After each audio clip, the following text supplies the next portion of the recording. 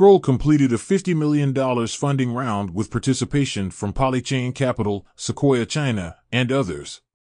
Amazon will launch an NFT platform on April 24th, initially only available in the United States, and gradually expanding to other regions around the world, including Europe. Lee Chang-yong, governor of the Bank of Korea, expressed concern about the 16% of South Korea's population that holds cryptocurrency accounts. He believes that cryptocurrency, as an investment asset, is too risky.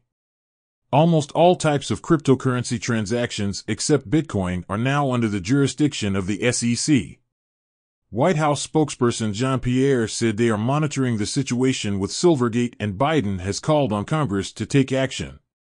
Kraken's chief legal officer Marco Santori announced that Kraken is making progress in launching its own bank and is expected to launch soon.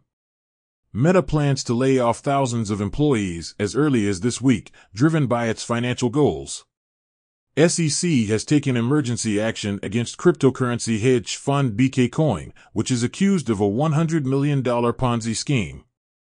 The SEC has frozen BK Coin and one of its co-founders Kevin Kang's assets and appointed an asset receiver. Forward Research CEO announced that Arweave 2.6 version is now online, and the difficulty and block generation speed have stabilized. Vitalik Buterin has sold about 5 trillion SHIC tokens from his wallet and received about 164 ETH and transferred 214 ETH to the FDev address.